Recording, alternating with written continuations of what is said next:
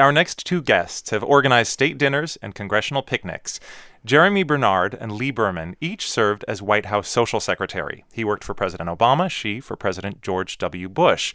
And they've collaborated on a new book that uses their White House experiences to draw out lessons in how to handle crises, diffuse awkward moments, and manage expectations.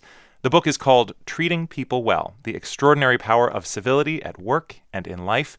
Lee Berman is here with us in Washington and Jeremy Bernard in our Culver City studios. Welcome to both of you. Thank you. Great to be here. Thank you. Would one of you begin by just describing what a White House Social Secretary does?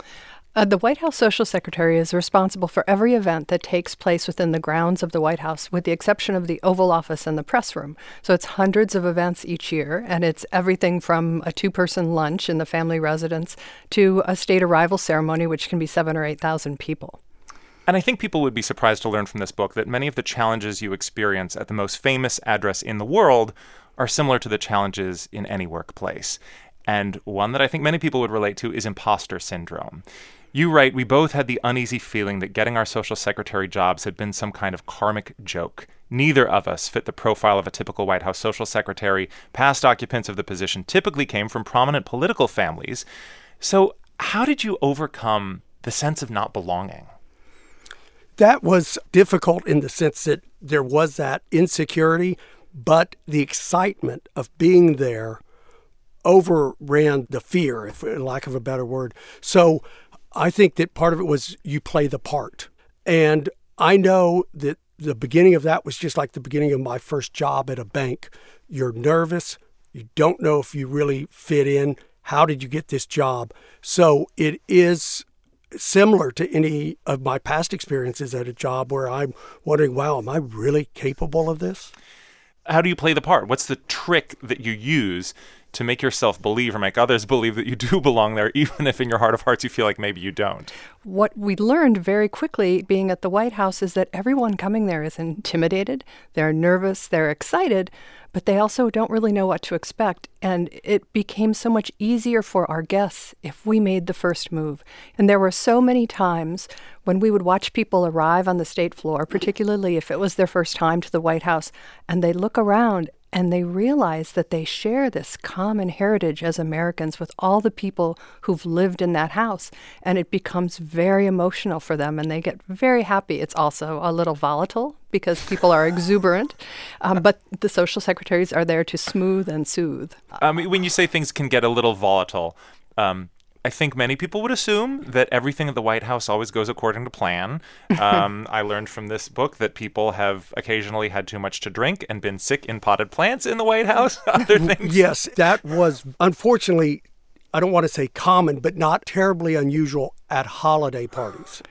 And the eggnog at the White House, there's one eggnog that is non-alcoholic, and then there's the other eggnog that is strong as can be. And the president would, when he made remarks, would say, be careful of the eggnog, it'll hit you hard later.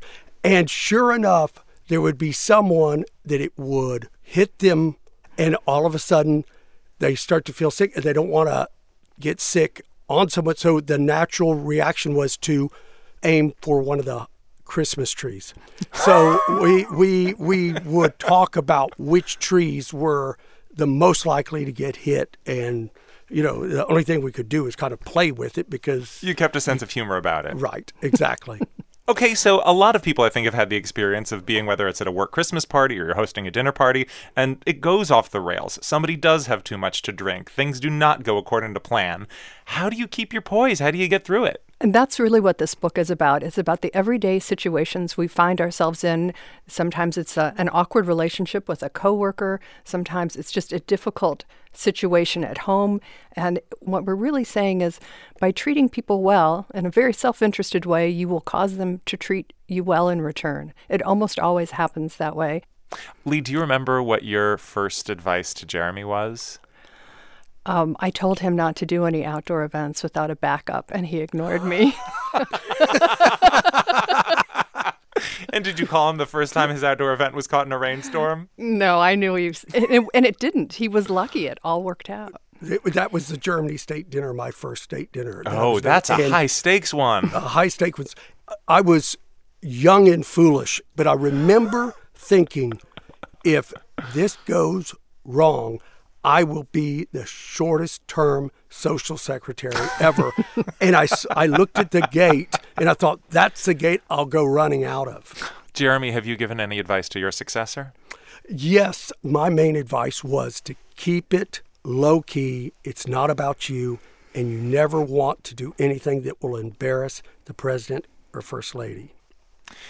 Jeremy Bernard was social secretary to President Obama, and Lee Berman held that job under President George W. Bush. Their new book is Treating People Well, The Extraordinary Power of Civility at Work and in Life.